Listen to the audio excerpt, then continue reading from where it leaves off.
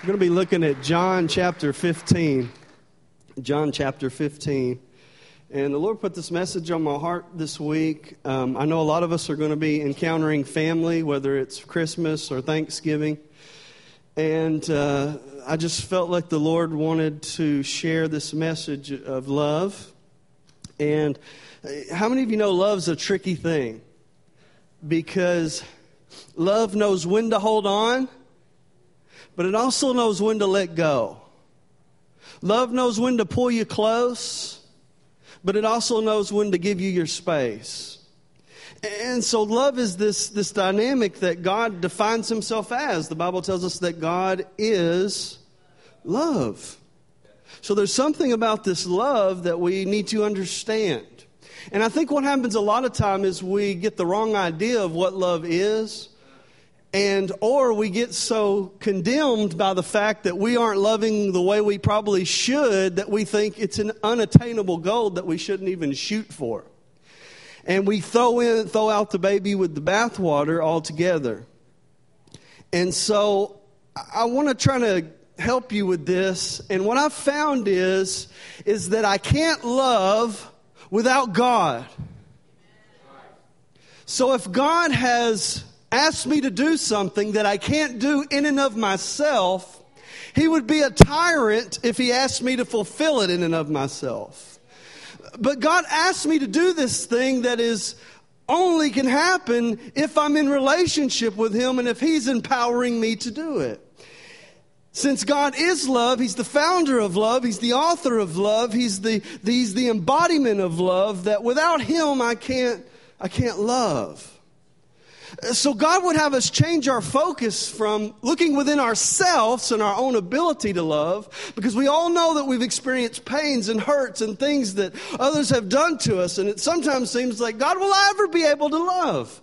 But that isn't what God asks you to do. He doesn't ask you to pull from your own reservoir some ability to love supernaturally. He tells you that I just need you to be willing to love and open to love, and I'll give you the supernatural ability to love. John 15, verses 1 through 17. And I want you to get the aroma, just the kind of flavor, no particular verse, but just the flavor of what God would be saying. John 15, starting in verse 1. I am the true vine, and my Father is the vine dresser. Every branch in me that does not bear fruit, he takes away. And every branch that bears fruit, he prunes, that it may bear more fruit. Verse 3, you are already clean because of the word which I have spoken to you. Abide in me, and I in you. As the branch cannot bear fruit of itself unless it abides in the vine, neither can you unless you abide in me.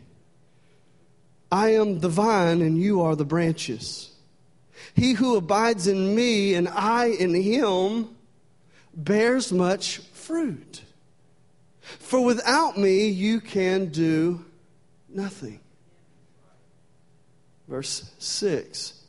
If anyone does not abide in me, he is cast out as a branch and is withered.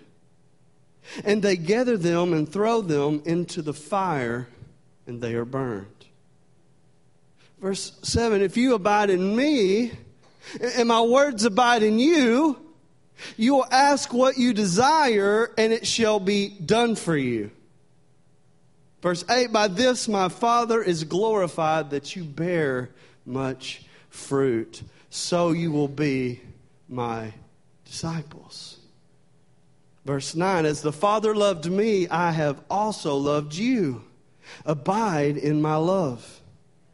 If you keep my commandments, you will abide in my love, just as I have kept my Father's commandments and abide in his love. These things I have spoken to you, that my joy may remain in you, and that your joy may be full. Verse 12, this is my commandment, that you love one another as I have loved you. Greater love has no one than this, than to lay down one's life for his friends. His philo. Verse 14, and you are my friends, for you do whatever I command you. No longer do I call you servants, for a servant does not know what his master is doing. But I have called you friends, for all things that I heard from my Father I have made known to you. Wow. Verse 16, you did not choose me, but I chose you. Amazing. And appointed you that you should go and bear fruit, and that your fruit should remain, that whatever you ask the Father in my name, he may give you. These things I command you, that you love one another. Wow. We have their branches trying to exist without a vine who are withered and dead. And then we have branches that are in this vine that are producing much fruit and then being pruned where they can produce even more fruit. We have something else happening about fruit remaining. In other words, that this love that of giving one's life for someone else would be the testing ground to which God would test all works of mankind. So anything that you do out of some other motive other than love is something that won't abide. It won't remain. So there's something about this love that produces fruit and gets you to get pruned every once in a while. And as you're pruned, you're not pruned just to be pruned. You're pruned so that you'd bear more fruit. And there's something about this love. It makes your fruit remain. There's something enduring here about love. But it seems to be something so simple yet so unattainable. There's a story about the great apostle John. He was up in age, and this is in Christian history. He was up in age, and he had left the Isle of Patmos. He had already written Revelation. He was in his last years of his life. Some believe in his 90s, some believe in his hundreds. But there's a story that he was there in Ephesus and was at that church attending. And Ephesus was the biggest church of that time. That's why when you have the book of Ephesus in your Bible, the reason why that exists, that was a general letter going out to everybody. But the reason why that letter endured, a general letter to Ephesus, because there was more copies of that letter in Ephesus than any other copy that made it to any other church, because the copies were just so profuse because the church was so big. And so there's a story that Elder John the Apostle was in the audience of the church of Ephesus, and he was asked to come up and to address the people of God. And as he's bringing himself to the fore, had to be people on each side because he was way up in age and he'd experienced extreme persecution and lived a hard life of faithfulness to the gospel, to an empire that was not excited or behind this first century Christianity. And so he comes up to the front and they help him up onto the stage. And so here comes Elder John, aged John, and he comes up to the front. Now think about this. This is the Apostle John. Think of the things that he saw. He saw Moses and Elijah meet Jesus on a mountain. That's what we're shouting about, right? He had laid onto the breast of Jesus himself. He had seen Jesus multiply a little boy's lunch and feed 5,000 people. He had seen the miraculous of God time and time again. But do you know what he said when he stood up in front of that congregation in Ephesus? Christian history tells us that he said, "My little children, love one another." That he could have said anything, but yet loving one another would be the most important thing. And beyond the miraculous, you know what's the hardest to do? It's harder to love your neighbor than it is to do a miracle. It's harder to get that kind of worked out. There's something about the idea of love that is so simple, but at the same time it's so impossible. And talking to you about love, I am not an expert. You can ask my wife. I am a student in this thing, okay?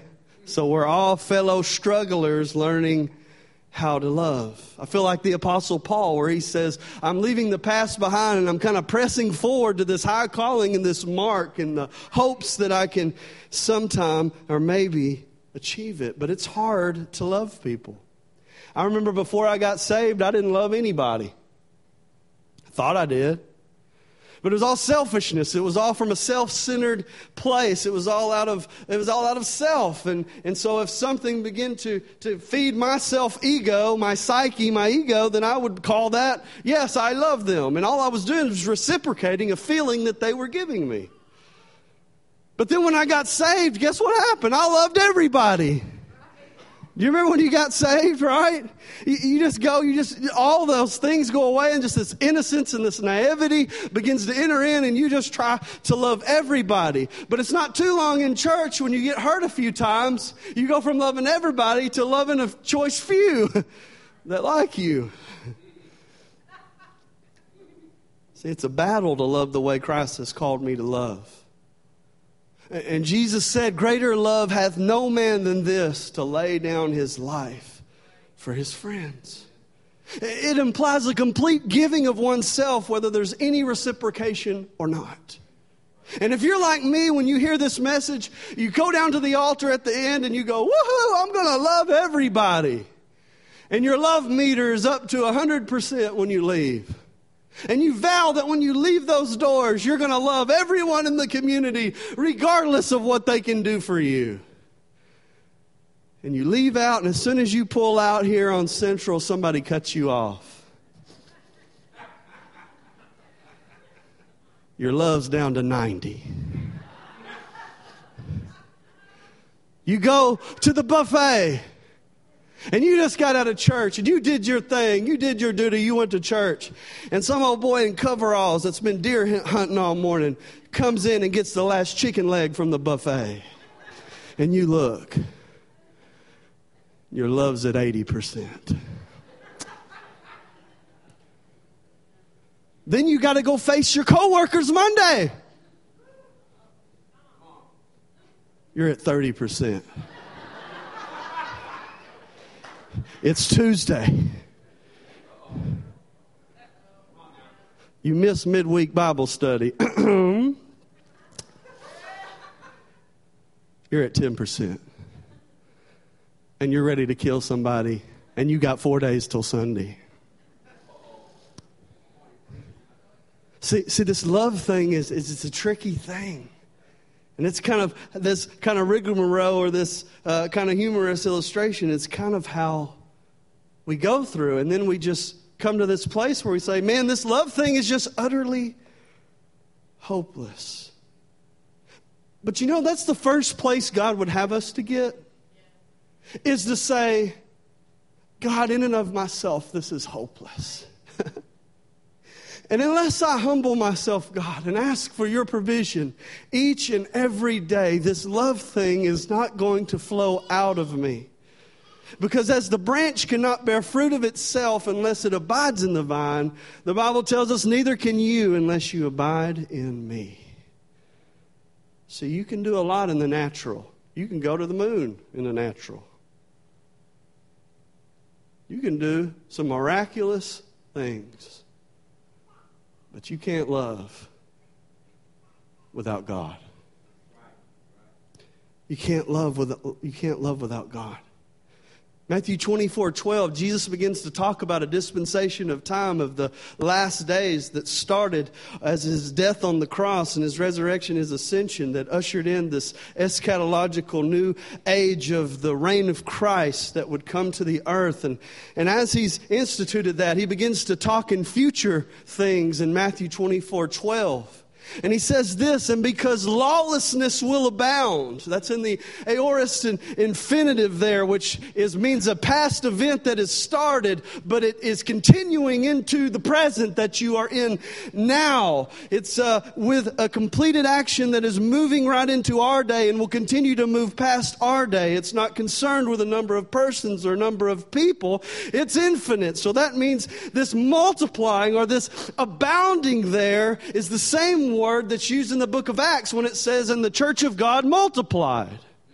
This is the only time Jesus uses this word in the New Testament to when it's got a negative connotation. So we see the church multiplying, but then we see the lawlessness of something else multiplying. And he says this, that the love of many will grow cold. Because an age will be here that the lawlessness of many will abound, that the love of God will grow cold. The love there in the Greek is the agape love. It's the same word love used in John 3:16, for God so loved the world. It's the same word used in Romans chapter 5, where you've been justified by faith and the love of God has been poured into your heart, or has been shed abroad if you're a King James person. It's the love that can only come from God. But he says this love that can only come from God has this ability to grow cold as lawlessness abounds, and as these things begin to enter into our societies and into our lives, that it can begin to make the agape love grow cold. The word cold in the Greek is the word suko. And it has this connotation of like getting a spoon of hot soup and this gentle, deliberate cooling off that would begin to lose its temperature ever so gradually that we wouldn't even know it. So gradually that we would be fooled that what we had was love, but what it really was the spirit of the age freezing us out. This word suko in the Greek is what we transliterate psycho. So the love of many will make people psychos. That the spirit of the age that is blowing in on us is either the wind or the pneuma or the ruach of God blowing in, or it's the spirit of the age blowing in on us that is freezing us and making our love shrink and leading us to grow cold. Remember Adam in Genesis, when before he became a living soul, God breathed into him. This is a different kind of breathing. This would be some kind of breath that was satanic at its origin, and that would make us grow cold. And if you'll look into the world, you can see lawlessness is abounding. What used to be right, and you could stand up and say it was right, and everybody would cheer. Now you say it's right, and they're saying, no, you're wrong. It's completely flipped as a culture, and I'm not here to boast or how wicked the age is, because I believe the Spirit of God is powerful than any spirit Satan has in this earth. So I'm not here to do that, but what I am here to do is to say, if you're not open to God doing a work in your heart, if you're not open to letting Him teach you to love, if you're not open to the Spirit of God to prick your heart where it needs to be pricked, you could be these ones that, because of lawlessness abounding, that you grow cold and you're not willing to let anybody in to your life. The warning Christ gives here is to the church. It's not to the world. The word love was agape. That's the love only God could give. So God is saying, because the love of many will grow cold, because lawlessness was abound, the agape of many, the church, will grow cold. The temptation of such a wicked age will be to grow cold and to shut our hearts up from people as these perilous times approach our thresholds. This is God's love. And this is a charge to all pastors. Because as a pastor, if I'm not willing to allow the Spirit of God to permeate this place and in my heart, and to help me preach these messages, if I'm not willing to do that, I don't care how biblically sound my messages are, I will only serve as to being a breath that will cool you off and lull you into the spirit of this age. That I can be biblically correct, but yet not have the Spirit of God operating in my life, and you be the beneficiary sitting and submitting under it. that would not be growing further into the things of God. So as a minister, I better not stand in this pulpit not being willing to allow God to perfect His love in me. Otherwise, I'm just serving as a refrigerator to cool you off into the last days.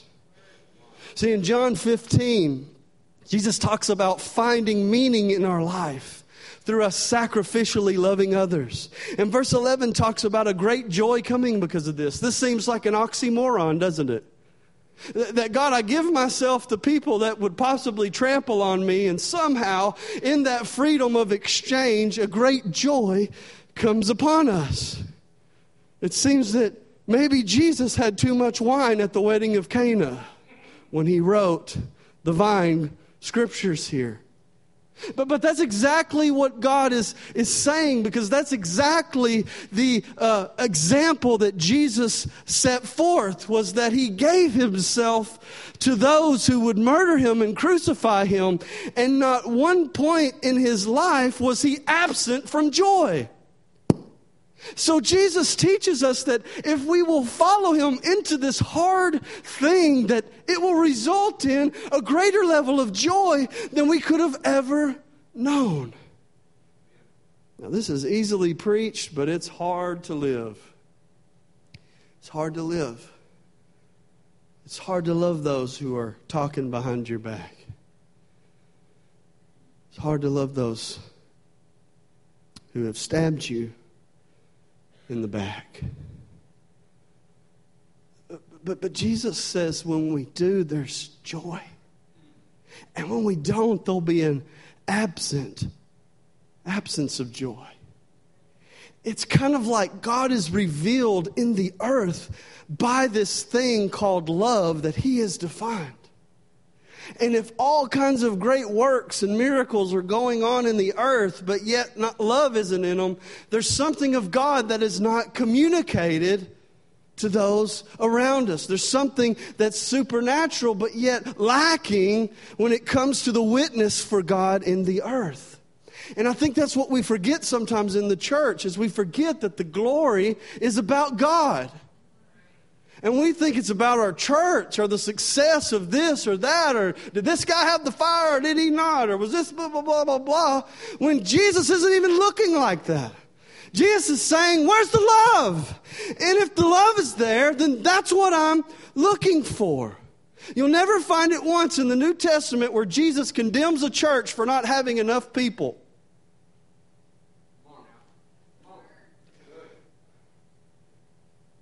You'll never find Jesus condemning a church because the offering wasn't big enough.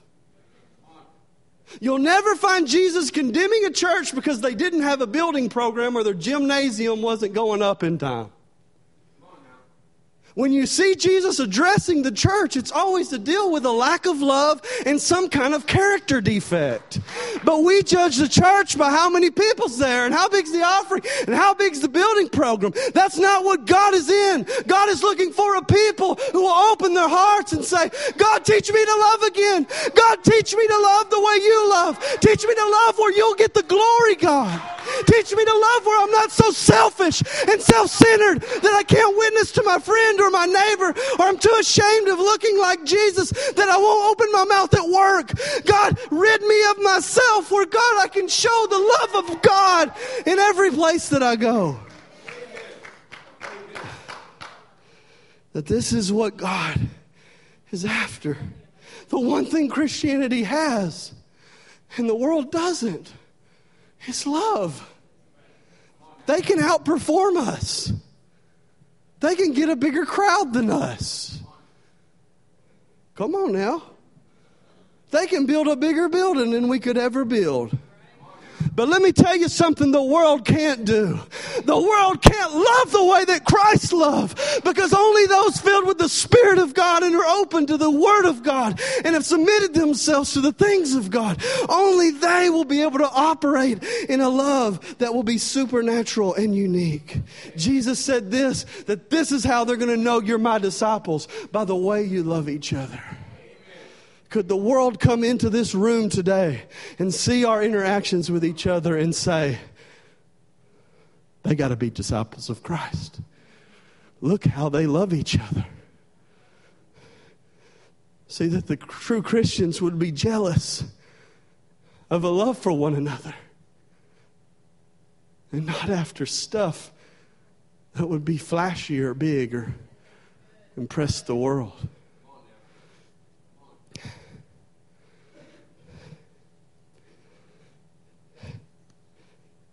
That's why 1 John 3:16 says this, by this we know love, because he laid down his life for us. We also ought to lay down our lives for the brethren.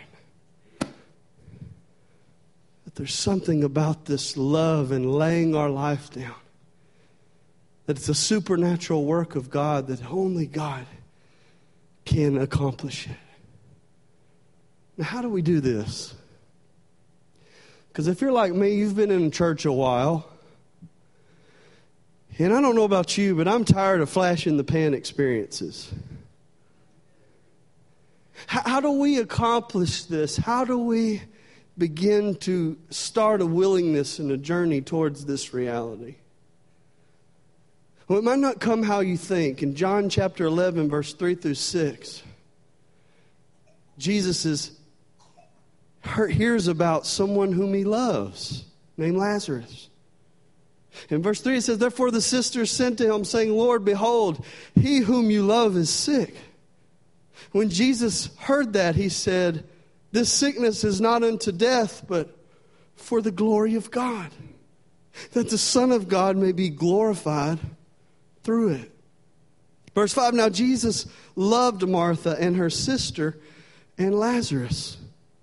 Now get this is where it gets weird. Verse 6, so when he had heard that he was sick, he stayed 2 more days in the place that he was. So we hear all through their love of the love Jesus has for Lazarus and for Martha and for Mary, for all the family and how he loves them. But he hears that Lazarus is sick and he stays 2 more days in the place that he was. It would seem that love would compel him to go running. But Jesus stays. And the same word love here is that same agape. This is a God kind of love. But it's like Lazarus had to die for the glory of God to be revealed. And I think sometimes we badger those whom we love into making some kind of change until we become really an annoyance to people. That we're badgering them, that we really don't look like salt and light. We really look like some annoying girlfriend that has self-image issues.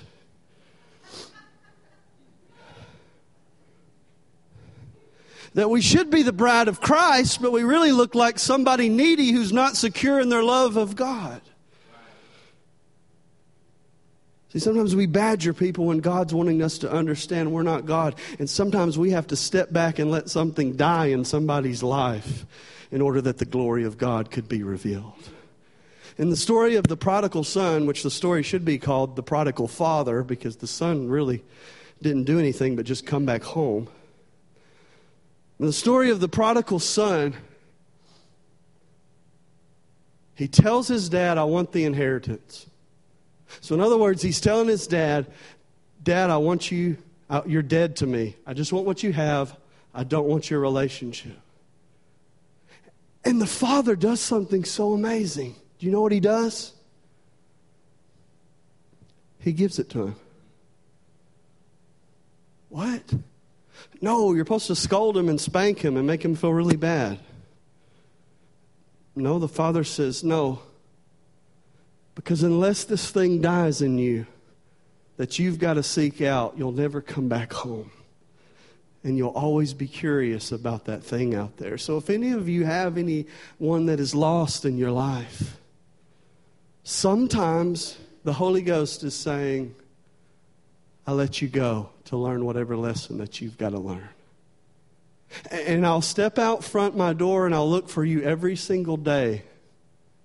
But I'm trusting Holy Ghost that He's going to work this thing out in you. See, there's a time when you love to say something and there's a time to say nothing. Jesus is always in this example, and you're going to be maybe at a table with people that have caused you pain. John 13:23. You have John here where it says that the one whom Jesus loved, the disciple whom Jesus loved, was leaning in on Jesus. And that sometimes following Christ is just allowing somebody to lean in on you for whatever reason that they might need at that time. And this is where it gets hard. King David said in Psalm 55:12-14, "It's not an enemy who taunts me, I could bear that. It is not my foes who so arrogantly insult me, I could have hidden from them." Verse 13, "Instead, it is you, my equal, my companion, and close friend." What good fellowship we once enjoyed as we walked together to the house of God. See, all those at the table that were with Jesus scattered when Jesus was arrested. All of them that were sitting there and posing as friends. And all of them really, I think, thought they were friends and thought they were so devoted that they wouldn't do that. Because when Christ brings it up to some of his disciples, they say, "No, we'll never do that." But Jesus understands that those at the table whom he loves are those who are not perfect and are capable of really hurting and really leaving when things begin to get tough. But it doesn't affect the way that Jesus loves. How many of you know sometimes to get close, it causes pain? And a lot of times at family get-togethers, there's this hidden element of pain called silence, where all you hear is the silverware cutting on plates. King, king, king, king, king, king. You're like, I'm ready to get out of here, you know, like. Sometimes it's like that. But you know what Jesus did? Jesus never threw it back in their face. Jesus kept appearing to them to affirm them that he still loved them. He kept showing up. He kept putting himself there, and he never said, "Yeah, I remember when you guys really messed me up back there? Yeah, you're making it real hard for me to love you." He never did that. You know what he did? He just kept loving, because the Bible tells us that love assumes the best about someone.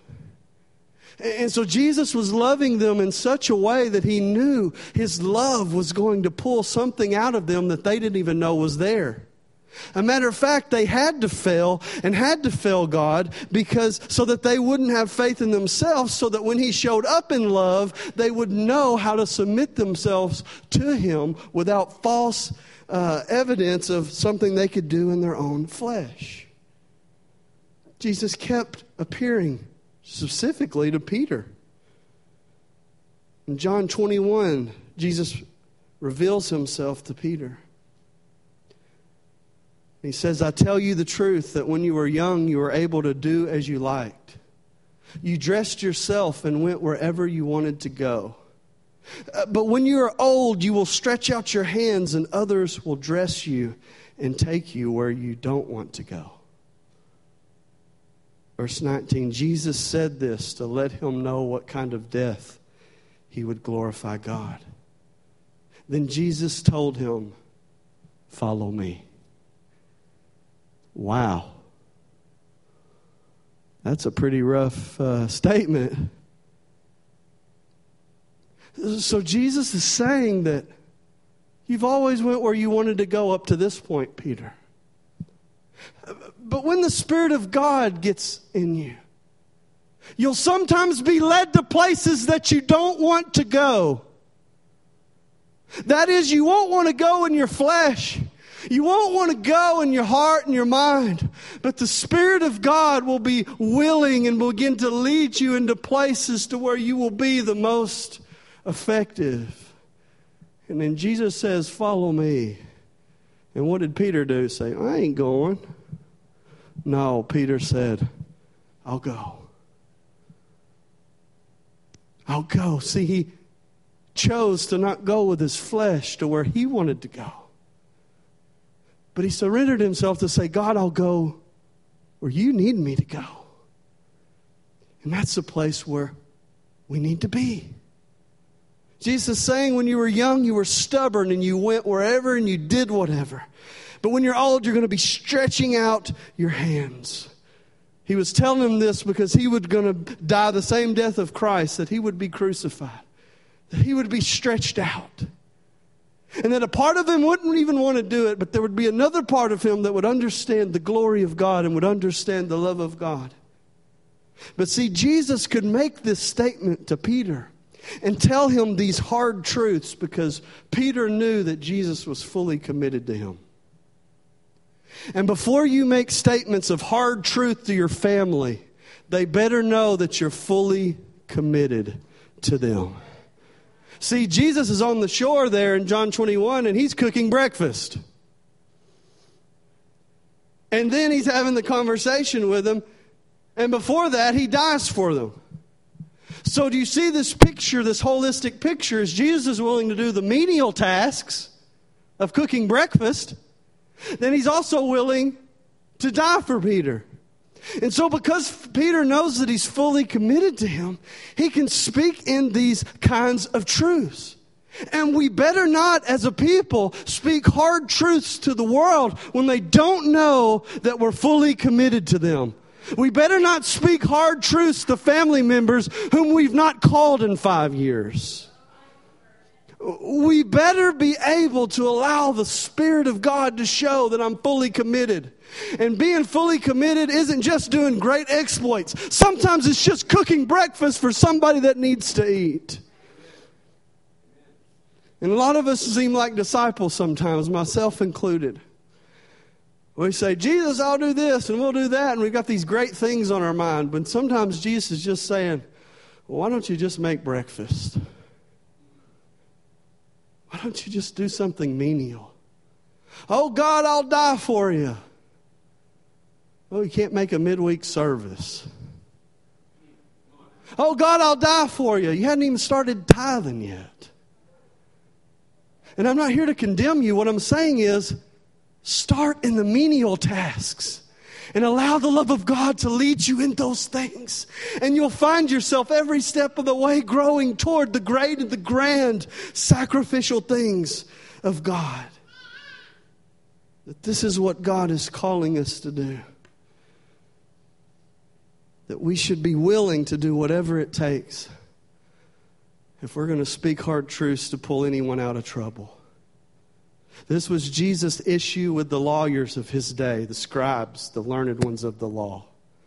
Because they knew the law, but all they did with the law was pile it on people where the burden became so heavy that the people would just collapse under it so that they could feel superior as if they were obeying it. Jesus says you're willing to heap the law and interpret it and put such a heavy burden on people, but yet you won't even take your pinky finger and help to lift some of the burdens. That Jesus has called us not to heap the law on people, but to tell them of the grace of God that enables flesh like us to do the impossible when we submit to God in His ways.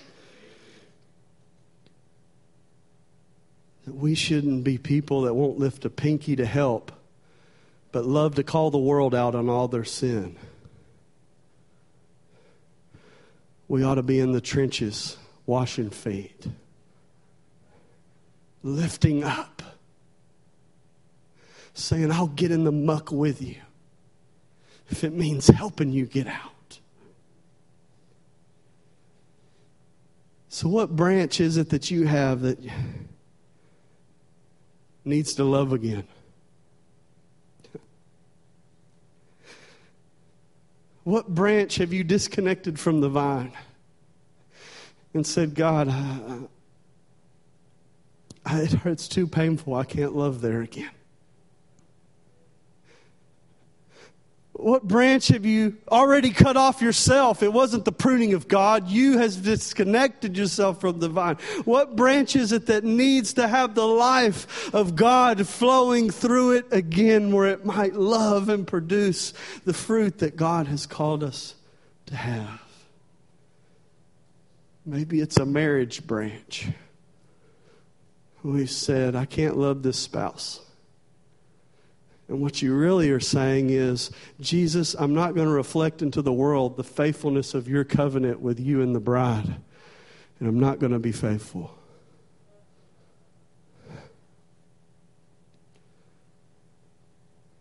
What branch are you not willing to give to God? What branch have you said, God, I'll go here, but I won't go any further? Because to the level that we surrender is to the level that the Spirit of God can come in and empower us to do. Because if it's not in surrender, we'll take credit that it was in our own power that we did it. So God, you're not asking us to be better people. You're asking us to be surrendered people. You're asking us to be a willing vessel that will say, Jesus, teach me to love again. Teach me to love again. Would you bow your head?